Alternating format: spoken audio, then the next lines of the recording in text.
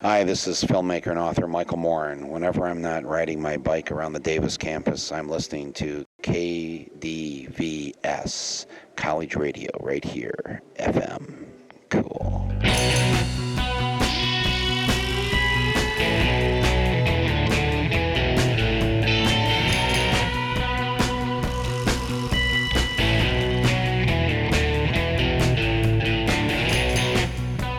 This is Radio Parallax, a slightly different perspective from a slightly different view, with topics that include matters in science, technology, history, politics, current events, and whatever we damn well please. And now the host of Radio Parallax, Douglas Everett.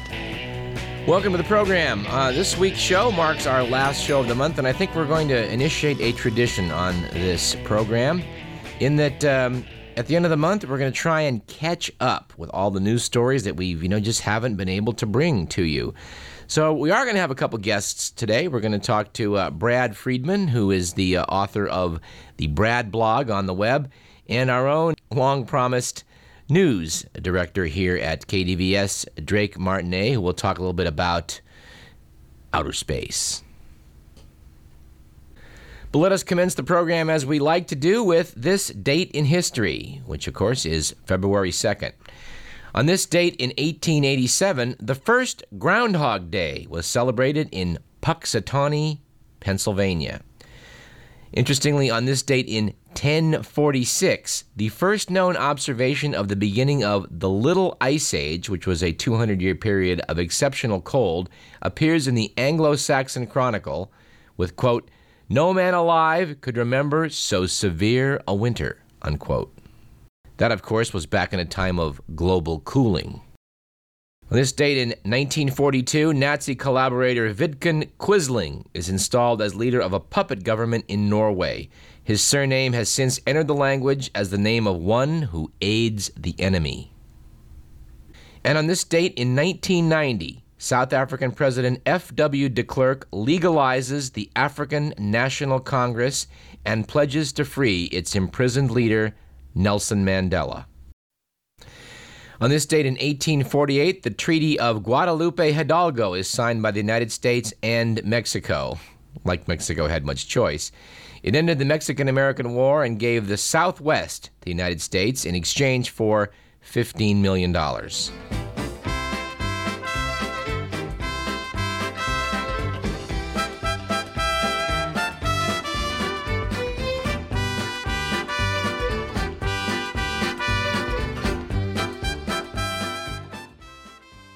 We should, I've meant to forward promote at the onset of the show. On next week's program, we're going to bring our own Dr. Andy from KDVS onto the show to talk a bit about a book of poetry that he is going to have published next week. That's going to be fun.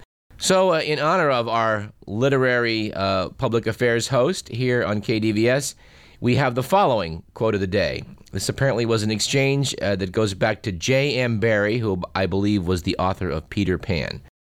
A young writer apparently said to him, "I don't know what title to give my book." Barrie said, "Are there any trumpets in it?"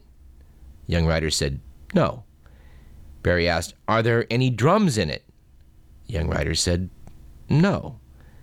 Barrie then suggested, "Why not call it Without Drums or Trumpet?"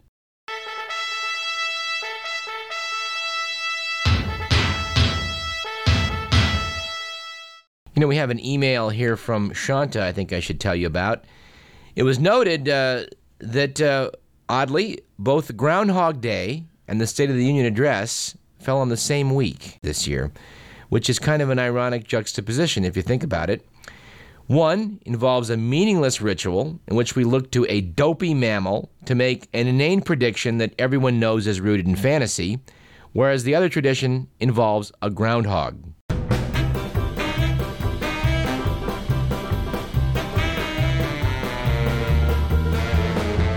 And I think that'll do nicely as our joke of the day. Thank you, Shanta.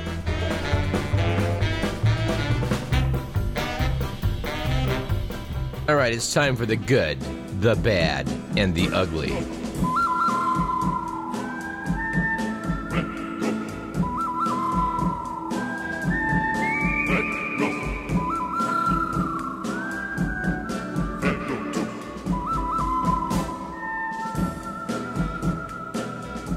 We have a couple of items left over from the Week magazine a couple of weeks back, which we'll now catch up on. They judged it to be a good week for drunks, after a study in the Canadian Medical Association Journal suggested that the health and behavior of homeless alcoholics can be improved by giving them access to a steady supply of free booze. It was in that same week a good week for drunks in space, with the news that the Russians have proposed permitting drinking on the International Space Station. A small ration of alcohol would help restore their strength, said an official. The magazine judged it a bad week for, and this is indeed a bad week for, traditional definitions of marriage, after a woman married a male dolphin named Cindy in a ceremony in Israel. The ceremony ended with bride Sharon Tendler kissing Cindy's snout, whispering "I love you" into his blowhole, and jumping fully clothed into his tank for an embrace. They call him Flipper, Flipper, faster than lightning. No one you see is smarter than he. And we know Flipper lives in a world full of wonder, flying there under the sea. And from the ugly file, apparently automakers have designed their 2001 line of cars with wider seats to accommodate America's burgeoning buttocks. With 62% of adults now considered obese or overweight, a figure that has doubled since the late 1970s, both Mercedes-Benz and Subaru have widened front seats by half an inch for this year's models. Yes, apparently Honda Civics are wider by 3/4 of an inch, which prompted a Honda spokesman to say the purpose of the change is to meet the growing needs of our customers. Big bottom, talk about bum cakes. My girl's got 'em. Big bottom, drive me out of my mind. How could I leave this behind?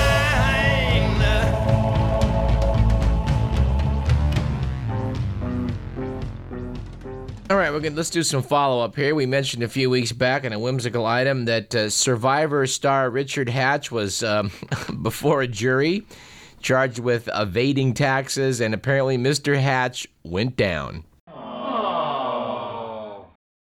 Although Hatch evidently won $1 million on Survival through his scheming, he was unable to bamboozle an American jury.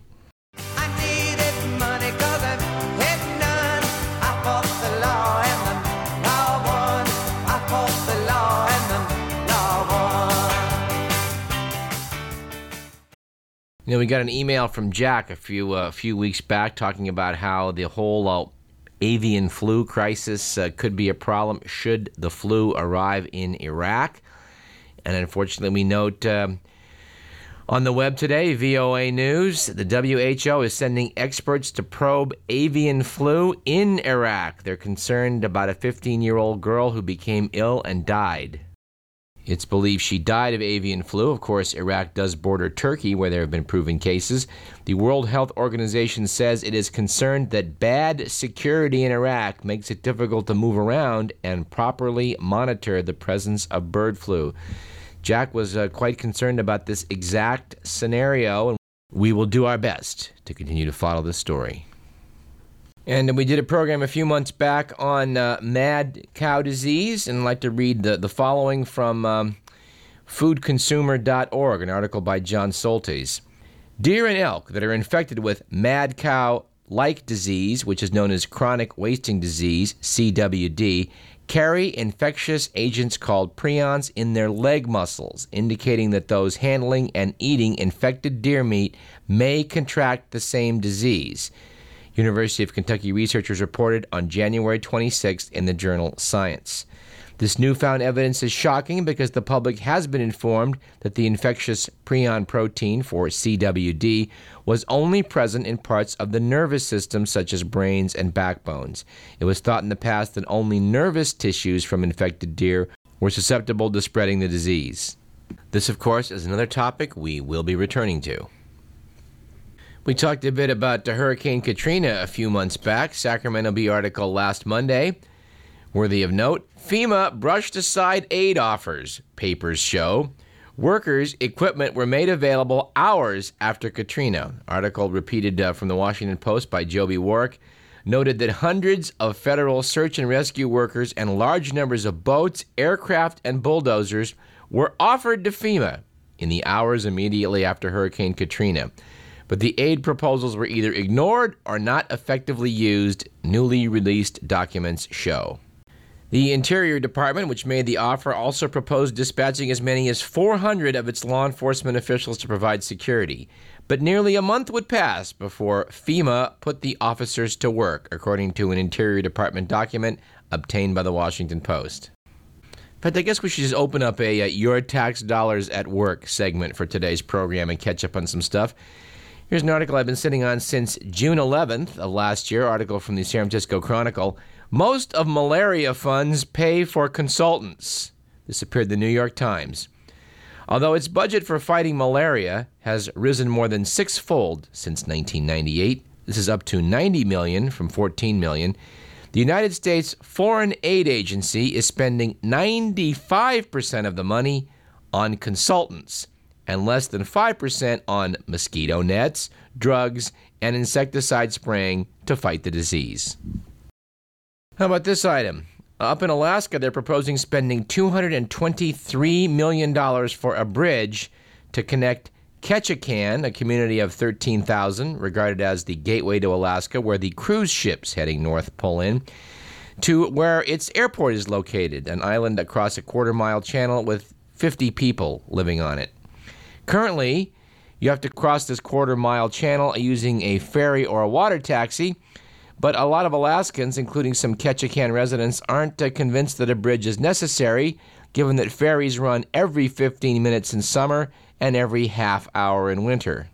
The last we heard, this article dates to the summer, that cooler heads prevailed and the funds that were designated in a federal transportation bill apparently were sent for hurricane relief. We hope that's what happened. Here's one we're going to have to do more research on. I don't know much about, but the current issue of The Economist notes that the Joint Strike Fighter, JSF, military project, which apparently is for an ambitious new jet, the contract for it is $256 billion. That's, yes, billion with a B. We need to look into this a little more deeply, but of course we know that in the wake of the September 11th attacks on America, I think we have a great deal to fear from Al-Qaeda's air superiority, don't we? I mean, yeah, the trick of hijacking jetliners worked once. It's not likely to work again, and you just have to, the mind reels, $250 billion, that's with a T, to be spent for a new fighter defense contract.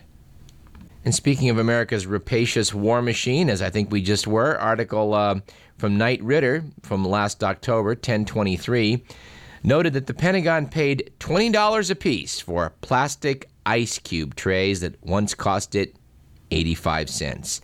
It paid a supplier more than $81 apiece for coffee makers that it bought for years for just $29 from the manufacturer.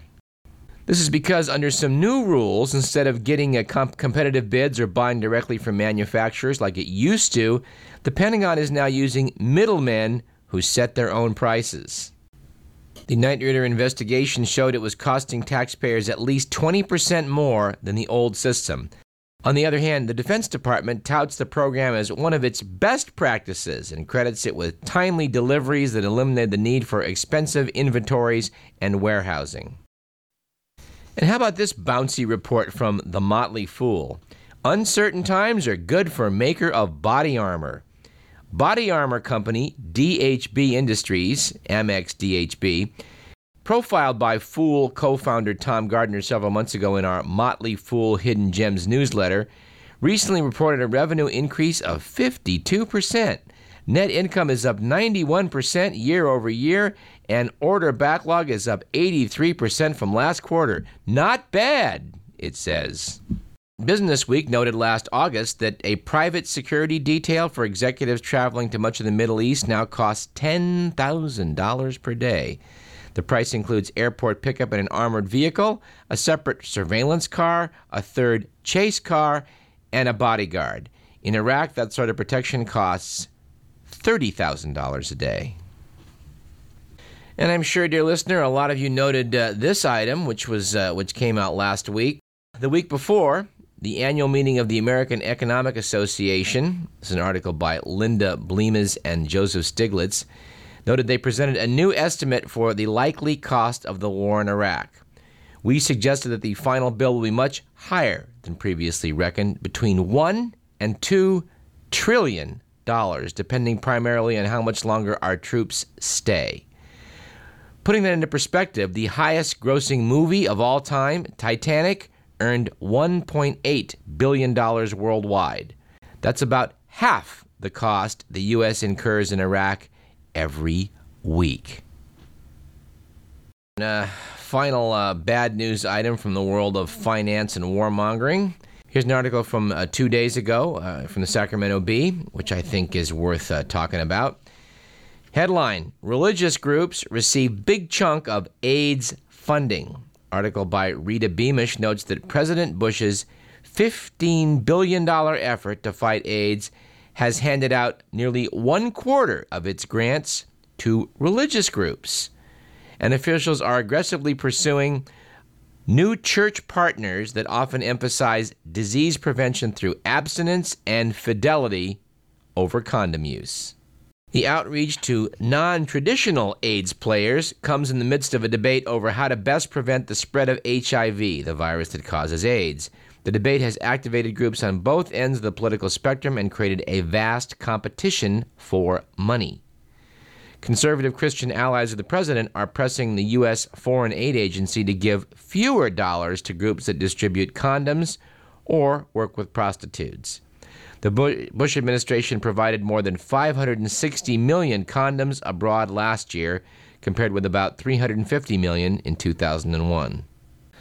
Well, that is a lot of condoms, we'll admit that, but, these abstinence programs have not been proven to work very well to date, and, teaching abstinence just, has a place, but, a quarter of the dollars of the $15 billion being spent are going to religious groups.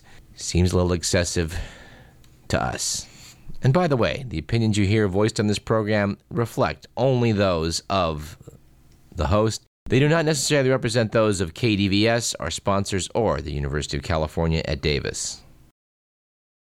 I think we would do well to lighten things up a little bit as we get near the end of segment number 1.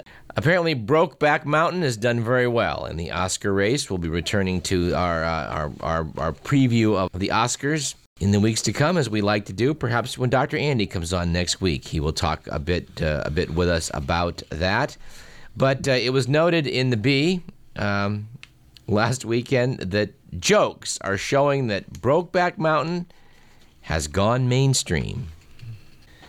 The film, which is about an on-again, off-again affair over 2 decades between a pair of sheep wranglers, continues its cross-country drive, with the number of screens almost doubling last weekend to 1,190 on a way to predicted Oscar glory. It was noted on the December 13th edition of CBS's Late Show, David Letterman's Top 10 Signs You're a Gay Cowboy, listed number 5. Native Americans refer to you as dances with men. The article noted that lesbian comic Kate Clinton claims homosexuals are mandated to see Brokeback. We get our gay card punched on the way out, she explained. Jon Stewart, who's going to be hosting the Oscar telecast, is stocking up on some Brokeback comeback lines. The gay actor and veteran comedy writer Bruce Vilich, who's going to be supplying some of that material, said that it's pretty irresistible. Not only is this the first mainstream gay love story in a long time, it's between 2 cowboys. What greater American icons are there than gay men and cowboys? When you mix the two, it's a stereotype that's just too good to pass by. Apparently, Larry David, the comic curmudgeon of HBO's Curb Your Enthusiasm, wrote an op-ed piece in the New York Times. inspired by the likes of Fox News host Bill Riley and his admission that he was afraid to see Brokeback Mountain. Larry David said that, that there's obviously some straight guy jitters out there, noting he had no intention of watching Marlboro men fall in love. If two cowboys, male icons who are 100% all man, can succumb, I'm a half to a quarter of a man. What chance do I have?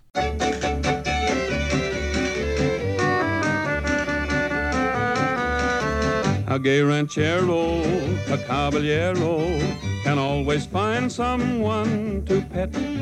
And on that note, let's take a break. You're listening to KDVS 90.3 FM, Davis, Sacramento. This is Radio Parallax. I'm Douglas Everett, and we have more to come. Stay tuned. Her gay ranchero, her caballero, need only ask and she'll say yes. Soon there'll be a fiesta with a blushing bride, and the gay ranchero standing by her side. If they find a promise that they have in store, they'll be counting little chicos by the score.